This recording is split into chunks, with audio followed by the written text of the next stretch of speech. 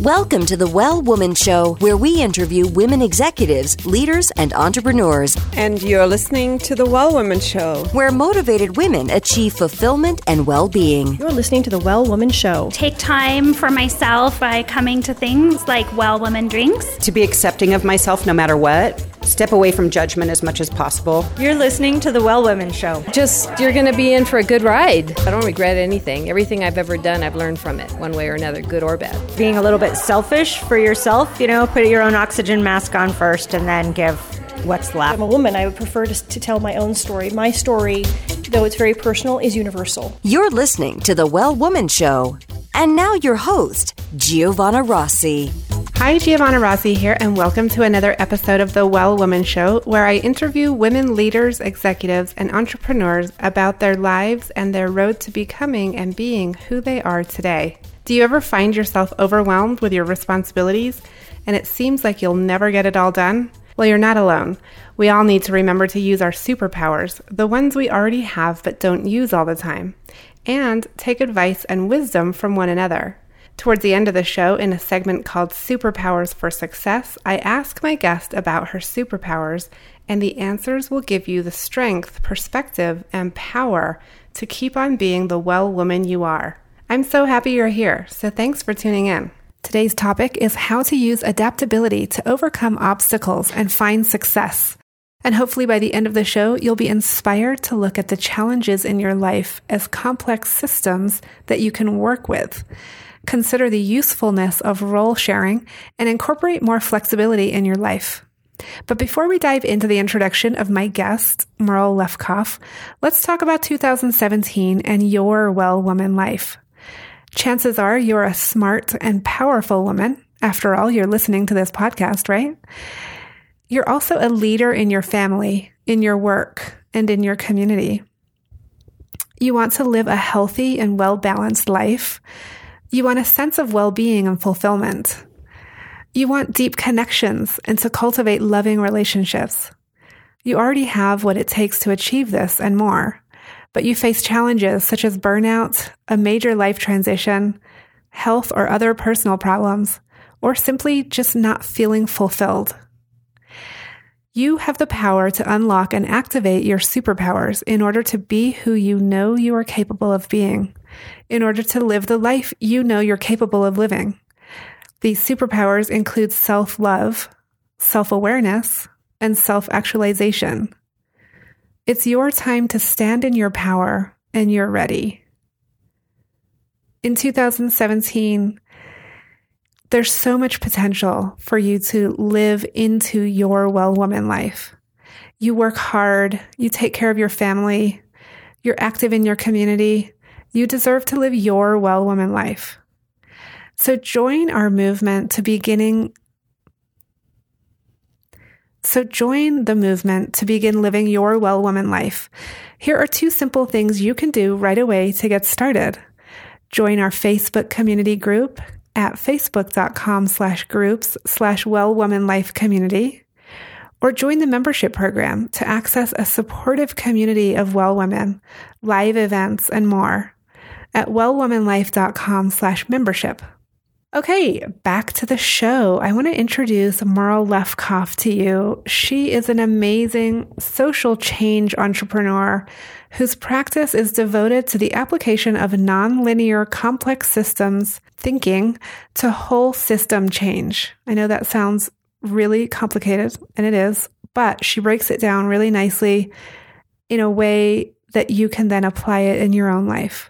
Merle holds a PhD in political science from Emory University in Atlanta, Georgia, and has been a mediator, facilitator, and leadership trainer in conflict zones around the world.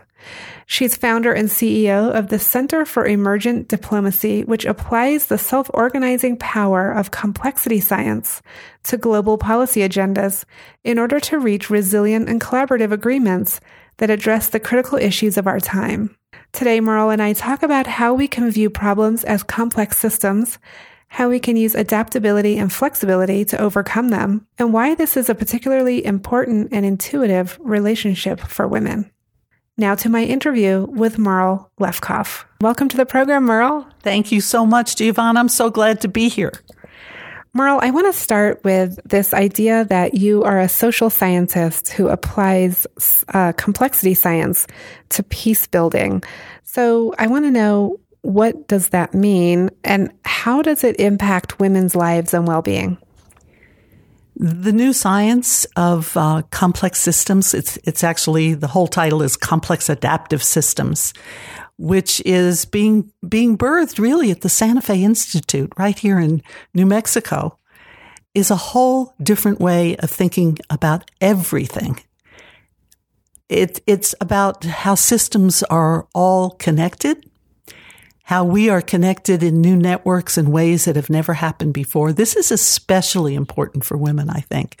Women have always networked with one another, but they have an opportunity now to really scale up those networks, to get their voices heard in new ways. I think that's one of the main things I think about when I think about how looking at complex systems is helping women now. Now, which complex systems are we talking about? Can you just give us the big picture view here? Every system is a complex system if it's dynamical. The most complex system is our brain that we know of. Ecosystems are all complex adaptive systems. It has to do with the dynamics inside the system where change is happening constantly and evolution is happening constantly. So you could say, you gather a group of friends together for dinner one evening, it becomes a little complex system because everybody is going to be talking and coming up with new ideas and dynamically interacting with one another, just like nature does. Okay. And how do we apply this information to real world issues and problems? And what does that look like? Like, how it just doesn't seem tangible. It's a whole, as I said earlier, it's a whole new way to think about problem solving.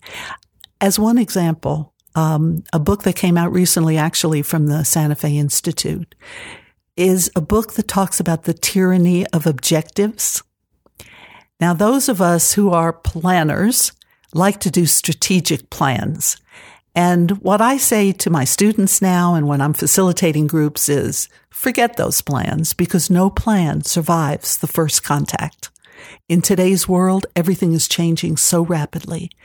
And not only is it changing rapidly, but things are happening very quickly that we need to respond to in completely new ways because these things are totally unexpected. And we just had an election that talks about exactly that describes exactly what I'm saying. In complexity science, we call these events black swans. There's a whole story about black swans having been out of existence and suddenly they turned up again. So a discontinuous event that has never happened before is called a black swan, like 9/11. This election was a black swan for us. And so how are we going to cope with this? We can't cope using the same kinds of strategic linear thinking that we've always used in the past, because then we come up against blind alleys all the time. So what do we do? What is the new way of strategic planning if we're not using objectives and those kinds of things? The term in complexity science is self-organization. And when you see social movements that are building, all those young people in the last couple of nights who were unhappy about the results of the election, who came out and it was kind of like mini Occupy movements. If you'll remember watching the news the last couple nights, there was no plan for that. There was no leader calling them together. They self-organized. This is the new model of how to think about being as adaptive as possible, which is we've always thought in terms of not only linear systems, but hierarchical and mostly, frankly, patriarchal models of leadership. So even the new leadership in complexity thinking is a different model. It's more distributed. It's more emergent. It's more evolutionary. And frankly, I think women have always collaborated in these ways anyway. So now we have, shall we say, scientific validation of these models. Yeah, exactly. I was just thinking that I was going to ask you, where does that leave leadership? If people are self-organizing, what happens to leadership? So are we seeing new leaders emerge with these more distributed, emergent, collaborative ways, or are we teaching that? We're doing both, I think. Some of the best new startups in Silicon Valley, for example, they have very horizontal structures. There's usually some guy who's the genius at the top, but the way the organizations are run now is very, very different. These are young people who need to be set free from these organizational charts. You know how linear they are. Where this part of the chart is reporting to this part of the chart, reporting to this. That's gone now. And the reason for that is because there's a new entrepreneurial spirit about releasing the brain to solve these unprecedented problems that we have now, problems like global climate change. So let's get to the issue of global climate change in just a minute, but let me ask you about this idea of like getting rid of org charts and, how do organizations that have used these tools for years and decades, and how do they begin to change that? Because it might feel to them like it's complete chaos without this sort of structure. I'm laughing because one of my favorite terms in complexity science is the edge of chaos. Because physicists will tell you that the edge of chaos is the moment at which there's a possibility for what they call a phase transition. I mean, change can happen very, very quickly. And you've probably heard the term the butterfly effect. Small changes can affect the whole system. 9/11 would be an example of that, and Trump's election would be an example of that. So chaos is here anyway. To answer your question directly, I think one of the ways these organizations could move that along, because these are the new models that are going to help us solve these problems, is to truly let women rise to the top. Break those glass ceilings everywhere. What about when women who rise to the top are using the old tools, though? I mean, even if they naturally have more collaborative ways of leadership, they're still using org charts and objectives and these kind of very linear structural things. We call them honorary men. That's what we call them, because they've come up through those patriarchal, hierarchical structures. This is how they've risen. They've had no choice. And the reason they haven't had a choice is because there isn't a critical mass yet. Women have everybody needs support around them. They need their allies. They need their friends to be around them and supporting the same values that they have. There is still no critical mass of women who are doing that in the kinds of organizations you and I are talking about now. We see that more, again, in my world of social movements, where both women and men are coming in and out of the system all the time, because the system is continually co-evolving with its leadership, which is distributed all through the system depending on what job has to be done. So my answer is we need more women, quote, at the top. We need more women all in there. We really do. But there has to be a critical mass before women can release the way women think and the way women are in the world. Mm-hmm. So that's my answer to that. Yeah.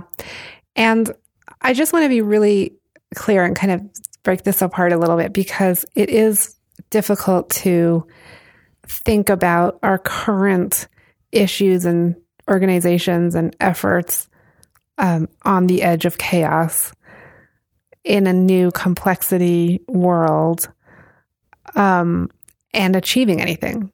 So like, how do, especially like, leaders who have to apply for grants and have to write reports to their funders about their progress, and, like, how does that all happen and still work towards this self-organized new system? Yeah, it isn't an either or. There are so many daily tasks where you have to have a goal, you have to have an objective, you have to work toward that. You may even want to measure whether you got there. But when it comes to systemic change, which is the world that I'm living in now? How do we change these systems that have failed us? How do we keep repeating the same mistakes over and over again and see that things are getting worse, not better, even though we're trying our best? And I believe part of that reason is because we're not thinking at a systems level. We're doing our daily, I call them Band-Aids. We're doing triage week after week, day after day. When you think at the systems level, that's when these kinds of processes really kick in, because they're emergent. The solutions are what we call emergent properties of the processes that we're undertaking, because you open up the space for those old structures to be disabled and to collapse so that new structures with new kinds of thinking can emerge. And you have to open up space for that and let go of those goals and outcomes. You might also have to let go of people to do that, right? Like, what are people naturally self-protective and protecting their own jobs so that they're not open to these kinds of changes because it might mean that they need to get out of their own way? We have to take care of ourselves. You know that. We have to take care of ourselves, especially women have to take care of ourselves because we give. I think it's important when you, and I've seen this happen, when you suddenly realize that there's a new model of a way to think about change. And I'm talking about positive change now with the values that we internalize and collaborate on. When you realize that, sometimes you do have to get out of the way. Can I give you a quick story? Do we have time for that? Please. I used to facilitate a lot of women's groups back in the 70s and 80s, well, the 80s mostly, 80s and into the 90s.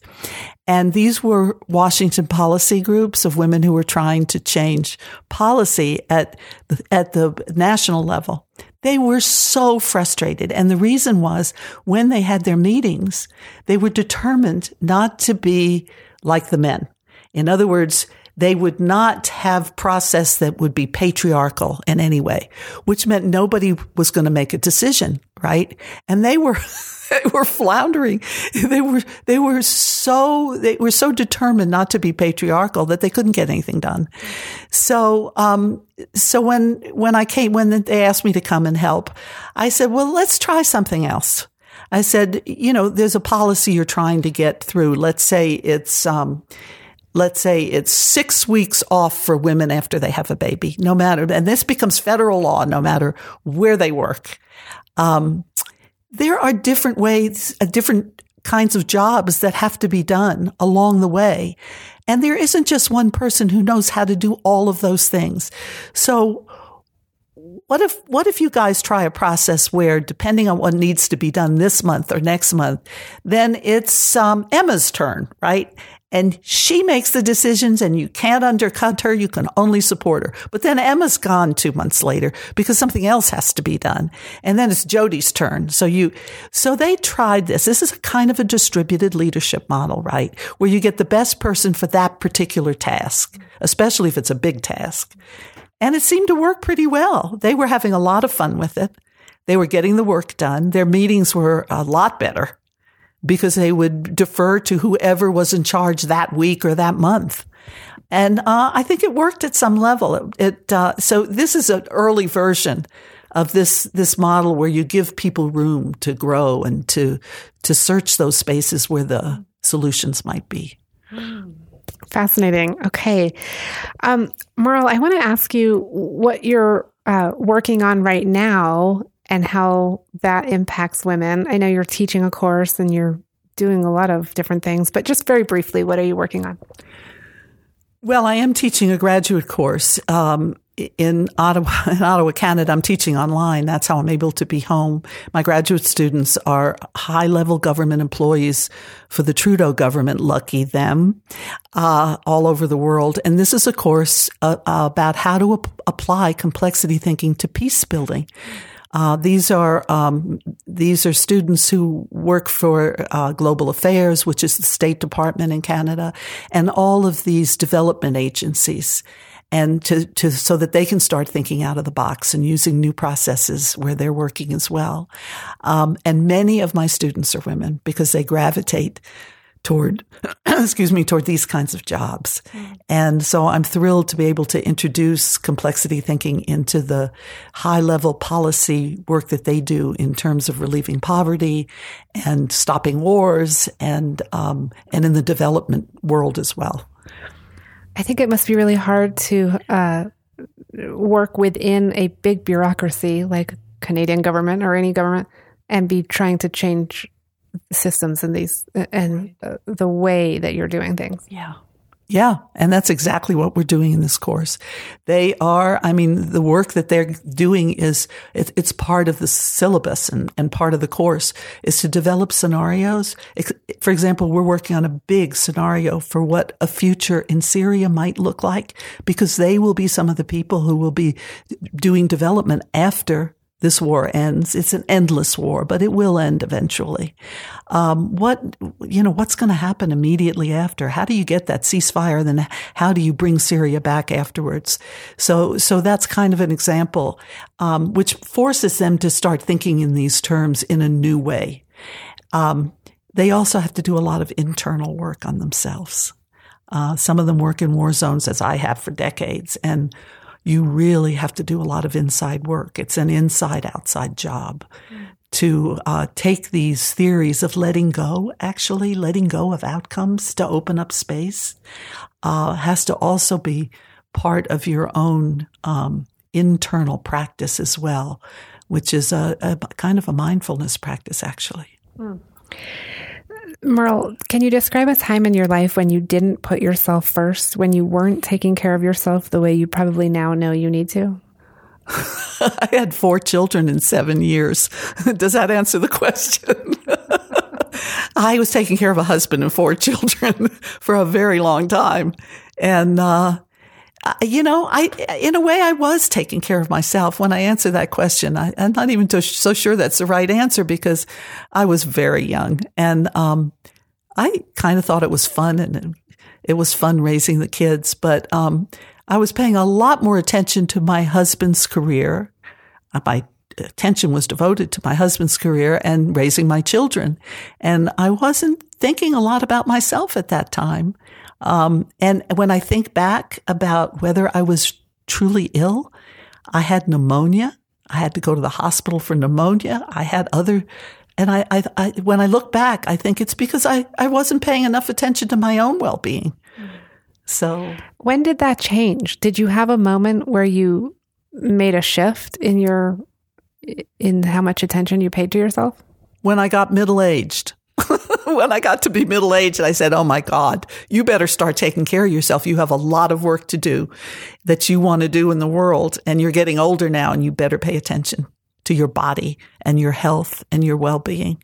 That's when it began to shift. But it was a long time before that happened. But boy, I really remember it happened very quickly when I started thinking about it. Was there a moment that inspired that, or something that happened in your life that made that happen? Yes. I was getting ready to meet some friends to go backpacking in Australia, which had been one of my dreams. And I was packing up and I fell down a flight of stairs. That's when I said, you know what? This shouldn't have happened. You weren't being mindful and attentive. You weren't paying attention. You've got to start paying attention to yourself and keeping yourself healthy and safe. And I'd never thought about that really very much before. But that's literally when it happened. By the way, I did go to Australia finally, but that's another story. Okay, Merle, we're going into a segment called Superpowers for Success. So I want to ask you a few quicker round of questions. The first one is, what does success in life mean for you? Oh, it's hard for me to talk about what success means for me without talking about success, honestly, success for the people that I work with. We work at a global level. And I've always seen that everything is connected that way. I can't feel successful when there's still global climate change, and it's just really going to be out of control soon, I believe, because it's exponential, the growth of climate change. When there's still growing inequality in the world and more poverty, it's hard for me to feel successful. So I don't know what else to say about that. I keep striving to make sure that we have some successes that we can talk about out there. And I think there are some, but.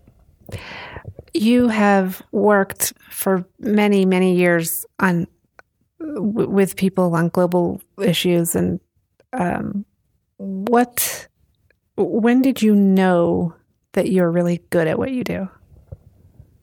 Oh, I'm going to say I'm not good enough. I mean, look what's happening all around us. I was very lucky. I raised my family in Atlanta, Georgia, and very early on, I got to know Jimmy Carter at a very early age. And so I worked I was really young. I worked in his first gubernatorial campaign. And then to make a long story short, fast forward, who knew that Jimmy Carter was going to be president? We never dreamed. It was kind of like Trump in a way, because nobody had ever heard of this peanut farmer from Georgia. So I went to work for the campaign. I was teaching at the time, took a leave of absence from my university, and ended up spending a year consulting in the White House with Jimmy Carter. So once you've been there and you see the world at that level, and he was kind of a mentor for me because peace building was also his thing, as you remember. That kind of jump-started the career for me that I knew I would have when my children left for college. And can you describe a personal habit that contributes to your own well-being? Oh, that's easy. I meditate every day. It's just part of waking up and brushing my teeth. And I can't imagine not taking time out to have, and it doesn't have to, I've told my students this, it doesn't have to be meditation, but some kind of contemplative practice, some kind of mindfulness practice where you quiet your brain so it can be more successful for you. Yeah. What do you say to people who say, I don't have time for that?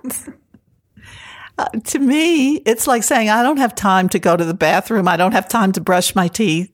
I don't have time to turn out the lights at night. You can make time for it. And we have a lot of neuroscience, a lot of science around this, which tells us that even 10 minutes a day really makes a difference. So I say no excuse. Now, just tell me very quickly what your morning routine is, because I think we need to hear exactly the steps, because people who are listening want to may already have a meditation practice, but some of us get out of the habit. We think, well, when do we fit that in? We're getting the kids ready for school. We're trying to get to a meeting. We're trying to do this and that. Everything is happening. When do you actually make that happen? I actually try to meditate twice a day. That doesn't always happen, but I always meditate first thing in the morning. And then I do a very simple, it takes about less than 20 minutes, yoga stretch. And that's how I start my morning before I do anything else. I do my meditation and it's a short meditation, usually no more than 15 minutes. And then I do my little yoga thing. And then I have my cup of tea. I don't drink coffee. And then finally I open my computer. So I just think you have to, you just have to get centered. You have to get settled in the morning when you wake up. Do you sleep with your phone near you? Absolutely not. It's as far away from my bed as it can possibly be. But I do every night sleep with a novel next to my bed. Oh, that's good. I read fiction at night because I have to read so much other stuff that isn't fiction. It's a good thing to do before you go to sleep. Well, that was one of my questions is, what are you reading right now? What's on your nightstand? Oh, I just finished All the Light We Cannot See. It's a wonderful novel. I don't specialize in war novels just because I work in conflict zones, but this is a remarkable novel about World War II and the occupation of the French occupation during World War II. It's a remarkable novel. Merle, what superpower did you discover you had only to realize it was there all the time? Oh, that's such an interesting question. A superpower that I had? At this point in my life, probably longevity. I have to say it, Giovanna. Right? I didn't think at my age, which will not go public right now, at my age that I'd still be working full blast at this time. So, it's that's if I have a superpower, that's it. I'm still going strong long after almost all my peers have retired. So commitment and consistency and sticking to it. Yeah. What advice would you give your 25 or 30-year-old self?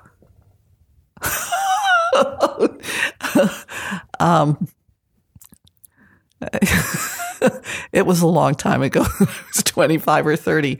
What advice I would give would be to pay more attention to the world and what was happening around me. I was so focused on my children